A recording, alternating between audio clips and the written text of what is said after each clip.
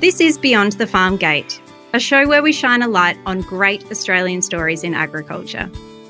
On the show, you'll hear from farmers who've survived challenges like fire, flood, and drought, farmers who run innovative and unique agribusinesses, and farmers who are balancing work and family in rural Australia. You'll be inspired hearing their stories and pick up some insights along the way. I'm your host, Annie Herbert. Today I'm chatting with Ollie Lalive. Ollie is the founder and storyteller at Humans of Agriculture podcast. And given he describes himself as an agricultural enthusiast, it might surprise you that Ollie didn't grow up on a farm, but rather among the hustle and bustle of Sydney. In this episode, you'll hear about what ignited Ollie's passion for agriculture, how he pursued a career in the industry as a city kid, and how he's strengthening the connection between food and fibre and the broader community through Humans of Agriculture. Let's jump in. Hey, Ollie, thanks for joining me today on Beyond the Farm Gate. It's great to chat to another podcaster. It's awesome to be here, Annie. I'm looking forward to it. So you travel around a fair bit, but where are you coming to us from today? Today, I'm just in between Texas, but on the New South Wales side and Bonshore. So northern New South Wales, I've been camped up here for a couple of weeks at a mate's property. And so, doing a little bit of sheep work after hours and the day job during business hours. So it's been quite a good mix, actually. Yeah, awesome. We might hear some very authentic farm sounds in the background today. Yeah, this week they're not tailored. So to kick us off, how about you tell us about where your connection to agriculture first began? So for me, on Dad's side, grandfather had a property and grew up on a property, and then kind of ag skipped a generation because it was the same on Mum's side. And then holidays were spent down at Mum's sister's property in Western Victoria, and kind of from a young age started to, holidays were at the farm. And kind of by the age of 12, when Avalon Airport opened up just near Geelong, I was getting escorted through the airport in Sydney by Mum, and then met at the other end by my uncle, and kind of coming back the other way as a 12-year-old looked after by air hostesses. So I guess in a sense I felt like nearly a boarder, where I spent the school term in Sydney with my brothers and two sisters, Mum and Dad. And then when the holidays rolled around, I got to go and do all the fun things that would happen on the farm. Sounds like an awesome childhood, and one that probably many people would be very jealous of. Yeah, I think it's been interesting looking at the work I'm doing, and kind of I think where the real passion comes from in trying to connect people to agriculture. It was really from those early years, you could see that people really didn't understand what farming was or what agriculture was, and kind of whether it was careers advisors at school and it was people looking at me going and doing an ag economics degree or an agribusiness degree and going, well, what is the future in agriculture? Is it not just farming? And so I guess that's probably like a question which really motivates me these days is how do we show that agriculture is so much more than just farming? And inside the farm gate, there's a whole lot of important things that happen. And then kind of beyond that, the farm gate and through the supply chain, there's a lot of people who are influencing and playing a really critical role in how food and fibre is produced, moved and consumed. I'm really excited to chat to you about that today because I know that's something you're really passionate about. But before we get there, when you then finished school and you said to your parents, I'm actually going to go and pursue agriculture, were they surprised or was it no surprise to them? I don't think so. It's actually probably a question I should ask Mum and Dad now. Like we're a decade later, but probably more surprised, I think, by the time I was probably midway through year 12 in 2010, myself and another guy who lived only like in the same suburb of Sydney, we'd organised to go jackarooing at a property down near Harden. So probably not. I think, throughout school it was always there, but I think if you were to say, looking at the way my career's gone, I don't think anyone, even with a crystal ball, would be able to, say, here's how you're going to go and be involved in agriculture and this is what your career will look like kind of in the first 10 years post-school. So I kind of, as I think about it, I probably can't really believe all the different things I've done and seen, but I wouldn't change any of it. Was there a distinct moment where you knew that that was the direction you wanted to head in, or why ag? What attracted you to it?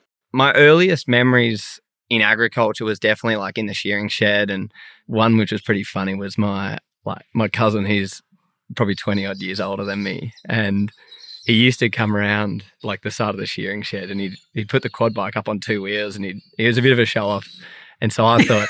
My cousin Albie was a bit of an idol growing up and I wanted to be like him. And I guess, agriculture was it was on TV through people like Troy Dan. And kind of as I got towards the age of 12 years old, I was down at my uncle's farm, and cousin Alistair was working there full time, and a guy, Dave Kinimont, came across and, as you do, I guess, call in. And he offered me my first kind of chance for a paid role in ag, and I think it might have been a weekend of work and I might have got $50 for it. But kind of Dave, even today, is still a real mentor and kind of that first person who gave me a shot in ag and showed me that, yeah, there's a bunch of people that are willing to back you. Even if you're from Sydney, there's a lot of amazing people in agriculture, and everyone kind of has a vested interest in seeing other people succeed.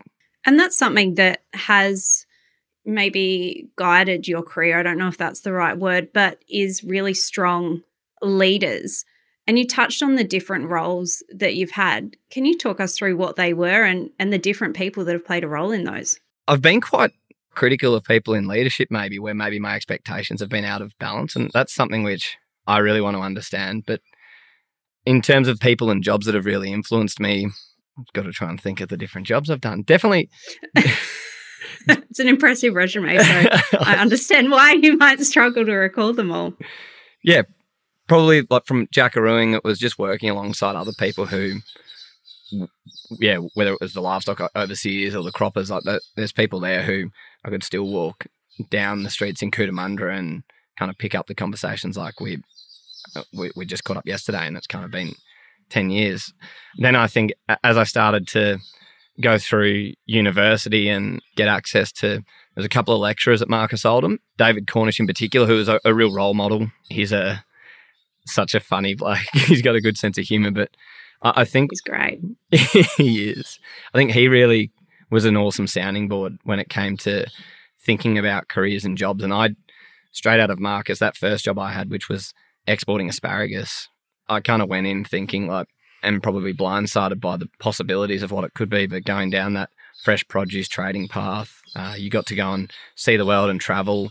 It was very exciting, and I guess I had that kind of dream job that I was going to become a trader in 3 years' time, but I was going to work my way through kind of the logistics of it, understand the warehousing piece, and then there's that lure of the golden ticket, which was kind of money. And I think probably the best learning I had from my very first job was that, yeah, kind of to balance your expectations.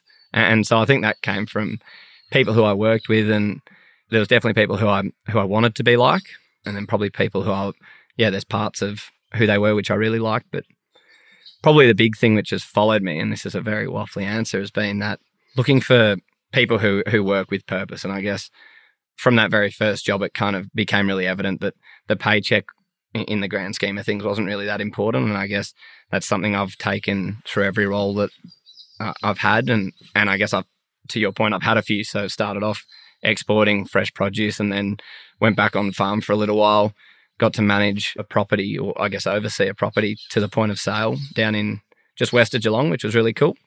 And then got the chance to jump across into an ag tech startup kind of in its real infancy, and got involved in the provenance and traceability of red meat in the supply chain and the digitization of the documents. So that was awesome. But there's probably, startups are an interesting place, and I think they really form you as a person. You learn a heck of a lot, you see a lot.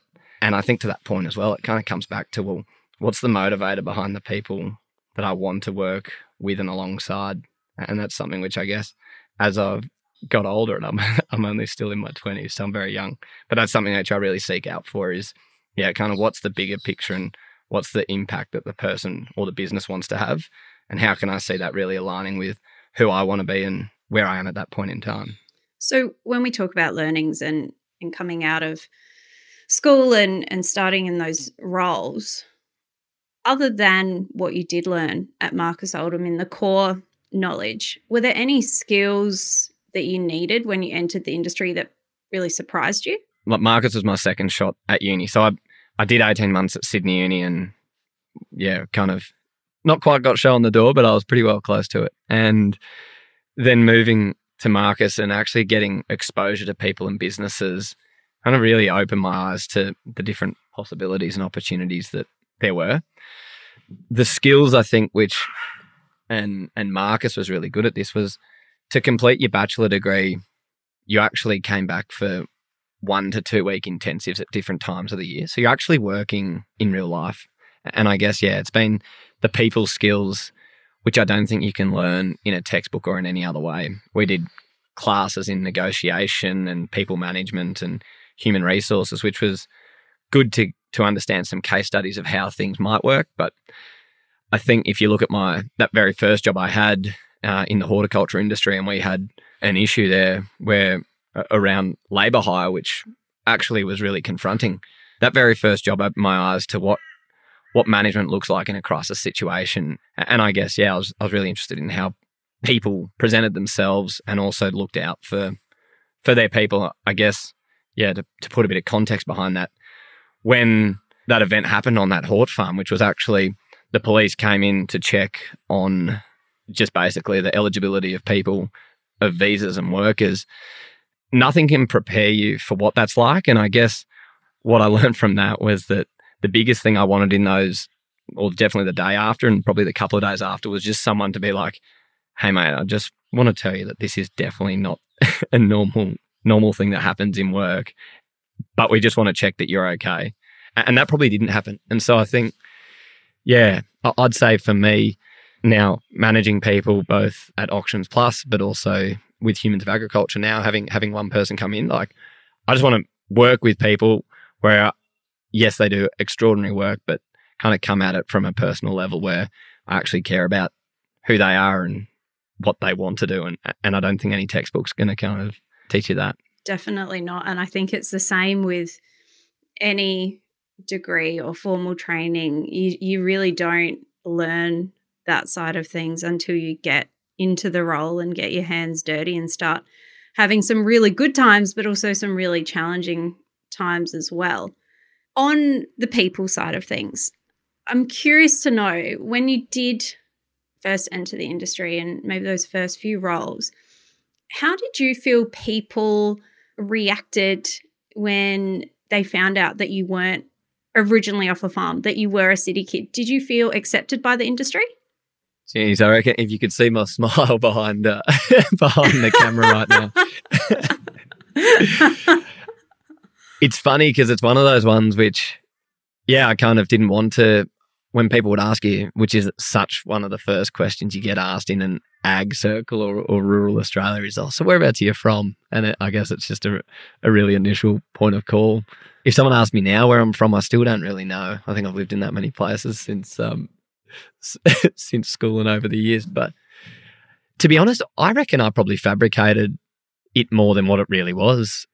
Now, with the benefit of hindsight, looking back to like the way Dave included me, like he didn't care that it was Ollie who's just down from Sydney on his school holidays. It was Ollie's here because he wants to learn about our business and he wants to contribute and, yeah, get his hands dirty and help out in the sheep yards. And I think, yeah, probably up until the last maybe 12 months, probably not even 12 months, like I've kind of really started to embrace the piece that I'm from Sydney, because I think it kind of sets me apart from other people in industry. I've fully chosen a career in agriculture. I could have done any career. I could have gone down any path, but I guess from a young age, ag kind of found me and I fell in love with it. And so it's an industry which, yeah, I guess I'm in control somewhat of what the destiny is. And I'm kind of just, I'm not tied to the family farm or the family business or whatever it is. I can jump around and experience things and try different industries and really work out kind of what makes me tick and what contribution I can have. So in terms of that imposter syndrome of not being from a farm but getting involved in agriculture, like I embrace it now. It's a real point of difference and a conversation starter. See, now I wish you could see my smile because I share that with you. I'm from Adelaide and, you know, there are moments where someone does ask you, oh, you know, where are you from and where's your family from? You do have that almost panic moment where you're like, oh, I'm not from a farm. And I think you're right though. And I needed to hear that because we are in charge of where we take it and how we do contribute. From your perspective, why is it so important that there are people like you and me? And why is it so important that we encourage people from a range of backgrounds to enter into agriculture? I think from my perspective, like the agriculture industry, that if you can think of any career or job, and I guess just peeling that back, let's say rural and regional Australia and agriculture, kind of to expand it slightly, but any job or any career that you want and think that you could be pursuing, you can do that in rural and remote Australia, and you can do that in agriculture. So whether it is that you want to go and be involved in social media or marketing, and only the other day I was like, wow, you could go and be a podcaster and you can start to build a career in agriculture, or a videographer or an agribusiness lawyer.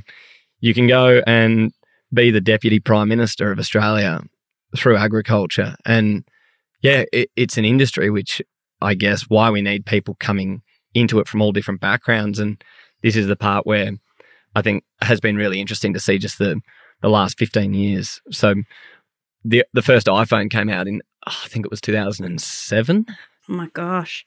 I didn't get my first. It's scary, isn't it? And you think the evolution. I better fact check that. It was 2007 or 2009, but one of them. I think it was 2007.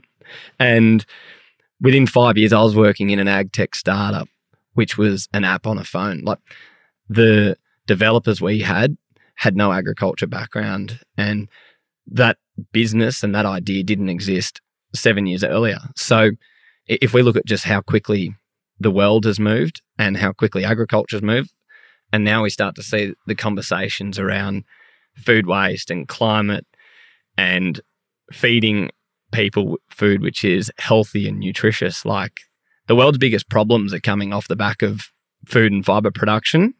And if we look at the world's biggest challenges and opportunities, there's real potential to solve that in food and fiber production and the supply chain. So I think that's what really excites me. We're in an industry that's globally relevant.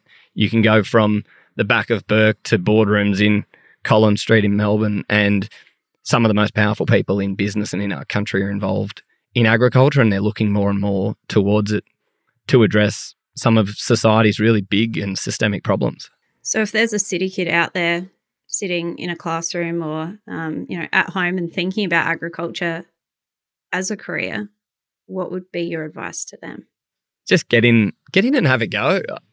I guess I still feel like that city kid that wants to go and try a bunch of different things in agriculture. And I never got the chance to go and work on a cattle station in the Northern Territory, but that's something which I'd love to do. And I haven't actually worked in aquaculture, but that looks like such a fascinating industry. And I guess my stint in horticulture kind of, was from the office and logistics point of view. But I think agriculture in all its glory, from in the paddock to in creative roles, there's a career and an opportunity here. And certainly don't go at it thinking that that first job or that first idea that you want to try is probably going to be the end goal, but go in with an open mind, try things, and get out there and experience it for yourself.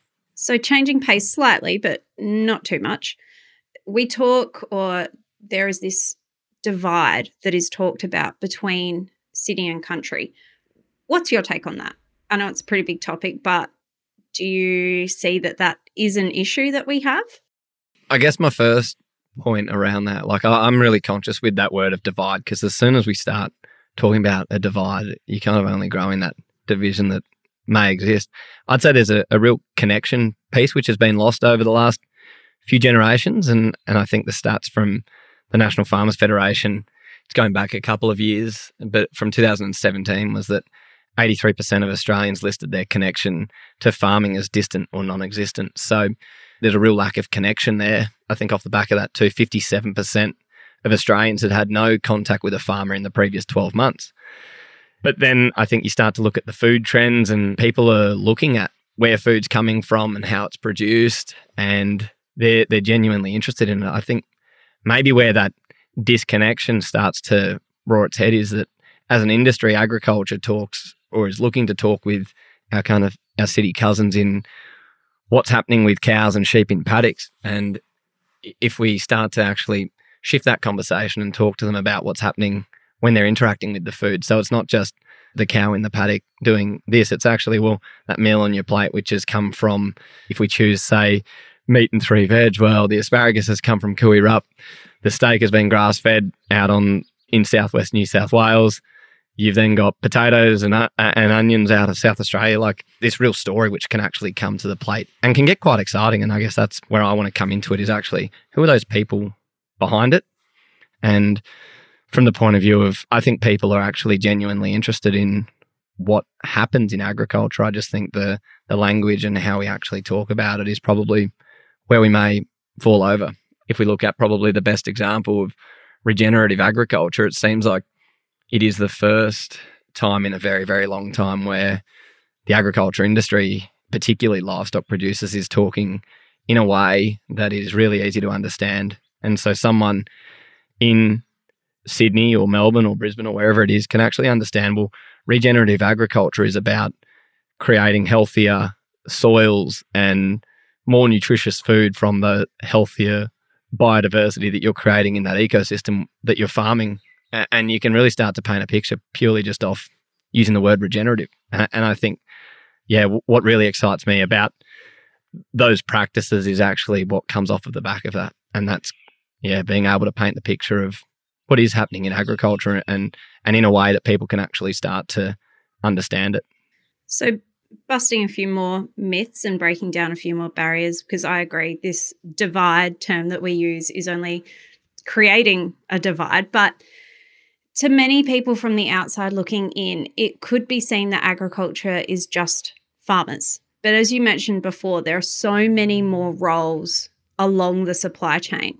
So tell me about Humans of Agriculture and what you're aiming to achieve with it. If I peel back the layer of kind of what started Humans of Agriculture, it was actually, I was looking back, must have been 12 months ago at my very first kind of scholarship applications I was doing for Marcus Oldham. And it's funny you use that word, the divide, because that was exactly how I referenced it back then in 2013, was that I wanted to get this scholarship to address what was the city-rural divide and connect people in the city to it. Funny how things kind of follow you and they've just, I don't know, you all of a sudden one day stumble out and you're like, actually the purpose and what I set out to do back then all those years ago isn't actually that different to what we're doing. So what really spurred on the creation of Humans of Agriculture was based off what Brandon Stanton had done with Humans of New York, which was basically just profiling and putting faces behind New York City. And I thought, well, we could definitely do that in agriculture. And it's kind of globally relevant, so you can put all kinds of different faces. And so I kind of had this big, lofty idea of, making the world a happier, healthier, and more prosperous place through agriculture. And then it kind of really hit home. In 2019, I was in South Africa, and South Africa is an incredible country. I'd never been over there before, but kind of driving through and you see just the difference that exists from extreme poverty to extreme affluence and how they can coexist. And our taxi driver there one day, he was a fella from Zimbabwe, and we got talking. He was talking about his life goal, and he was driving the taxi in Cape Town to then send money back to his family in Zimbabwe. And what they wanted to do was get some chooks, get a cow, and they essentially wanted to be subsistence farmers. And I guess I was sitting there and I was like, far out. In Australia, we've got such a privileged view of what agriculture is. Like, this guy, literally his life ambition is he just wants to be able to create food so he can sustain himself and his family. And here we are talking about, at the time, seemed like just going round and round in circles in terms of alternate proteins and traditional proteins. And what I wanted to do with Humans of Agriculture was actually really start to draw perspective on what's happening out there, kind of doing a full circle. The evolution of what I set out to do with it was to start taking photos and writing stories. And then in the beginning of 2020, it evolved into doing the podcast and sharing stories of people who are positively influencing the world through their involvement in food and fibre. And that's exactly how I defined what a human of agriculture was. And starting to have those conversations with all kinds of people. And now, hopefully, we're on the cusp of kind of the next evolution of that, which is actually going down the path of doing more video and, starting to really not just talk about things, but show people what happens out there, not just in the paddock, but right across the supply chain. And anyone who's producing, moving or consuming food, if they're doing it in a way that they're hoping to have a positive influence on the world around them, then I view them as a human of agriculture. There's a phrase that I've heard from you, how can you be what you can't see? Do you think this comes from your background and coming from the city and opening up who we are as an industry so that people can join it? Yeah, I think so. And I think we see it in different avenues. I know, well, just in a business context, there's a real push for people and politics to show women in those leadership roles. But yeah, from an agriculture point of view, and I guess this is where I really want to start to play in as part of this evolution and showing what the different roles are. I think on a piece of paper, and a recent podcast guest, Liv Borden, put it really well. She's an agronomist out of Northern Australia. And she basically just said that if you're someone who's talking about that we want to put less chemicals on paddocks and we need to create food or fibre in a way that's more nutritious but is doing it in a way that is good for the environment, well, then a career as an agronomist is a role where every single day you can have a real influence on the environment. You can have an influence on what chemicals are going on people's paddocks. And I guess the end result of that is creating an ecosystem and food and fibre that is produced in a more sustainable and in a way that's more healthy for the environment. The next piece that we really need to show is what is an agronomist, and how do we show that to people who are talking about things they care about, which is around sustainability, and it's the environment, and it's about clothing and feeding people. But how do we show them that all of those things that they actually really care about, that's definitely possible in agriculture? That's the piece which, when it comes to showing people so they can see it, and one part of the podcast is trying to bring in those everyday people. So it's like, well, yes, we can go and talk with CEOs and influential people in the industry, but we can also talk to Munro, who 3 years ago was a chopper pilot in Northern Australia and is now working in an ag tech startup. Or we can talk with Emma, who's now working in marketing for an agriculture company, and we can start to make those people relatable to people who are just a few years behind them. And I think that's how we really start to bring systemic change into the industry, where people can actually see, wow, that could be me in a few years. So there are a couple of stories. Your goal, I understand, is 10,000 stories? Yeah, because I thought 1,000 would be too easy. So why not go 10? Where are you up to? And what's been your favourite so far? Big questions, Annie. Favourites. Sorry, put you on the spot. It's like picking a favourite child. Yeah, it's not possible. No, I think if I was to say, we're at about 200 stories, so we've got a long way to go. But I think... And you thought 1,000 would be too easy. Well, at this rate, I'd be able to achieve it in 5 years. So, yeah. There's no shortage of stories. No, there's not. To be honest, the biggest barrier is the time it takes to chat with people and do it in a way that, there's no time limit. I kind of don't walk into one of these stories and be like, okay, we've got 15 minutes, let's start talking, and then it's out. It can take 2.5 hours to record a podcast, or it can take 20 minutes kind of thing. It just, sometimes you sit there and you're just completely engulfed in what people are saying. But in terms of a favourite story, I'm just going to say my very first one, because I think the guy that I chatted to was Mark LeBroy. He's a founder of Three Blue Ducks. It wasn't actually the interview or anything like that which really stands out. It was more that it was probably one of those critical times where I'd talked about something for a very long time, and then that interview with Mark was actually the beginning of what now is the chapter of what Humans of Agriculture is today. And it took quite a few people to push me. I kind of, through the social media accounts and whatnot, I sat on the side for a long time, literally the first 8 months, and I didn't really feature myself or talk about it. And then I got a gentle shove from Brian O'Casey, kind of looping back to that piece around mentors and people who, are role models for you. Brian is definitely one of them. And I remember I was in my kitchen and we'd been texting back and forth, and her message just said, well, just go and stop talking about it. Like, every leader, when they want to implement change, has grappled with the thought of imposter syndrome, or should I or shouldn't I do it? The consequences are kind of unknown. And Mark's story was kind of the tipping point where it was like, okay, like, I'm finally putting my money where my mouth is. And I really do care about this industry. And I think the stories of people are ones that are really important to get out there. So let's go and do it. How can the rest of us get involved within the industry in helping to tell these stories? There's obviously a lot of podcasts out there now, a lot of great social media accounts as well. I know you've spoken to Sam Johnston. We've spoken to him as well. He's trying to do some great things. But within the broader industry, how can we get involved? The big thing which really stood out to me with Humans of Agriculture, and I guess the learning curve, I was like, I'm just going to go out and share stories of people involved in agriculture. And that's like getting people to share their story is going to be the easy part. It's going to be just actually then achieving that connection between ag and the broader community.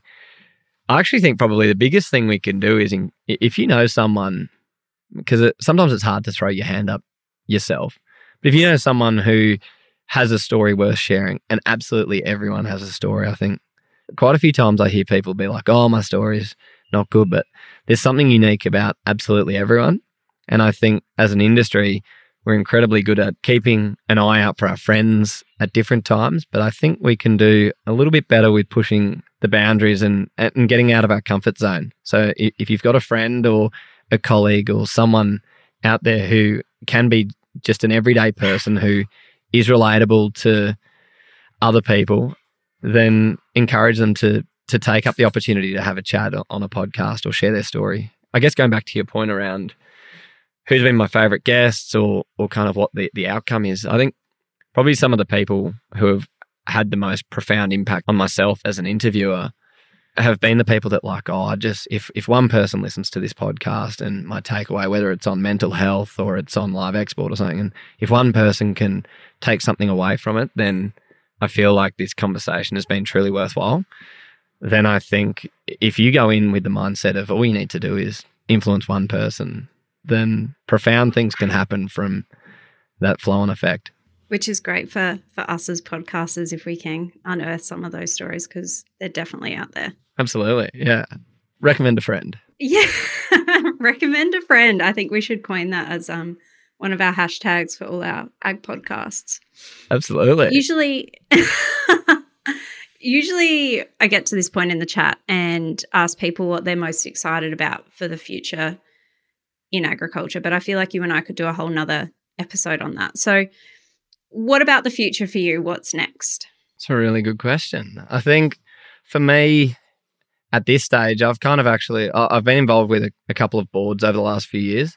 I'm actually scaling back my volunteering in industry, which is something, wasn't a decision I actually took lightly at all, but it was that I wanted to probably do less things, but with more focus. Yeah, in terms of Humans of Agriculture, I think it kind of feels like this is hopefully just the beginning, and we can really start to share some incredible stories and really diversify it. Where I see it, if we look at how agriculture is portrayed in mainstream media, there's a bunch of different organizations that work with companies to portray themselves, but I don't actually think there's a content creation business that has a brand behind it that's living and breathing in agriculture every day. So I really want to position Humans of Agriculture as a modern media company that lives and breathes agriculture and is able to provide a platform for people who are really addressing some of the world's biggest problems through their involvement in food and fibre. So yeah, what that looks like at the moment, it's taking a fair bit of time out of my day, or evenings actually, because I still work full time.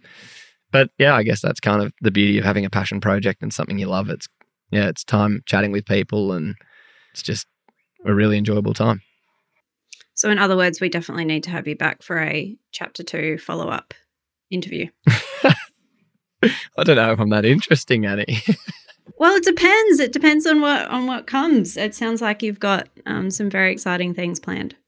Yeah, I guess I've never been short of an idea. Probably the ability to go and execute on those ideas sometimes might come in the way when reality actually hits. But yeah, I think probably something I've really learned over the last 2 years is, I kind of had these really big, lofty, ambitious goals of having a global impact through Humans of Agriculture. And I guess I've refined that somewhat. It's funny when I think about it now that it's been more than 2 years on this kind of journey, and this is where we're at. But I feel like we're really starting to get momentum and do something that is going to be really positive for agriculture. So hopefully it's a watch this space, and in 6 months' time, Humans of Agriculture might be a household name. So before I let you get back to your Humans of Agriculture work and your crazy ideas, I have one final question for you, and it's a very important question. When you're out on the farm, what boots do you wear? Yeah, this is a very important question. Luckily, I listened to Kate Burke's one. I don't have hiking boots like Kate. I've actually got a pair of mongrel lace-up boots is my go-to. I don't know if we've had How that does that answer, compare? which is, I don't think we've had it before. Really? I'm going to have to check the tally, but I think that's a new one. Okay. Wow. Yeah, well, they're good. Steel caps, game changers. Okay. I'll get back to you. I'll let you know if you're the first. Might be able to start a trend. Absolutely. Mongrel work boots, very comfortable and sounds like an ad for them. It does. Thank you so much for chatting today, Ollie. I've actually had a really great time, and I've read something that you've said before, and telling stories in agriculture, it's about unearthing and educating, but it's also about having a laugh, and I feel like we definitely did that today. Yeah, I hope we did. Thanks a lot, Annie. And it's awesome to see Rural Bank getting behind this initiative. And really, I think the more people that are giving a platform to people involved in agriculture, the better we'll be as an industry. We're certainly, to use a pun, we're no good if we're just operating in silos. So it's awesome to be part of this. So thank you. What a great note to finish on. Thanks, Ollie. Thanks for listening. This podcast is produced by Rural Bank. Rural Bank supports the agribusiness community by providing financial services, knowledge and leadership for Australian farmers to grow. If you'd like more information about the topics we discussed today, as well as links and other resources, we've added those to the show notes for this episode. You can find them by tapping or swiping over the cover art in your podcast player now. And while you're there, please leave us a 5-star review. It really helps other people find the show. I'm Annie Herbert, and I'll chat to you next time.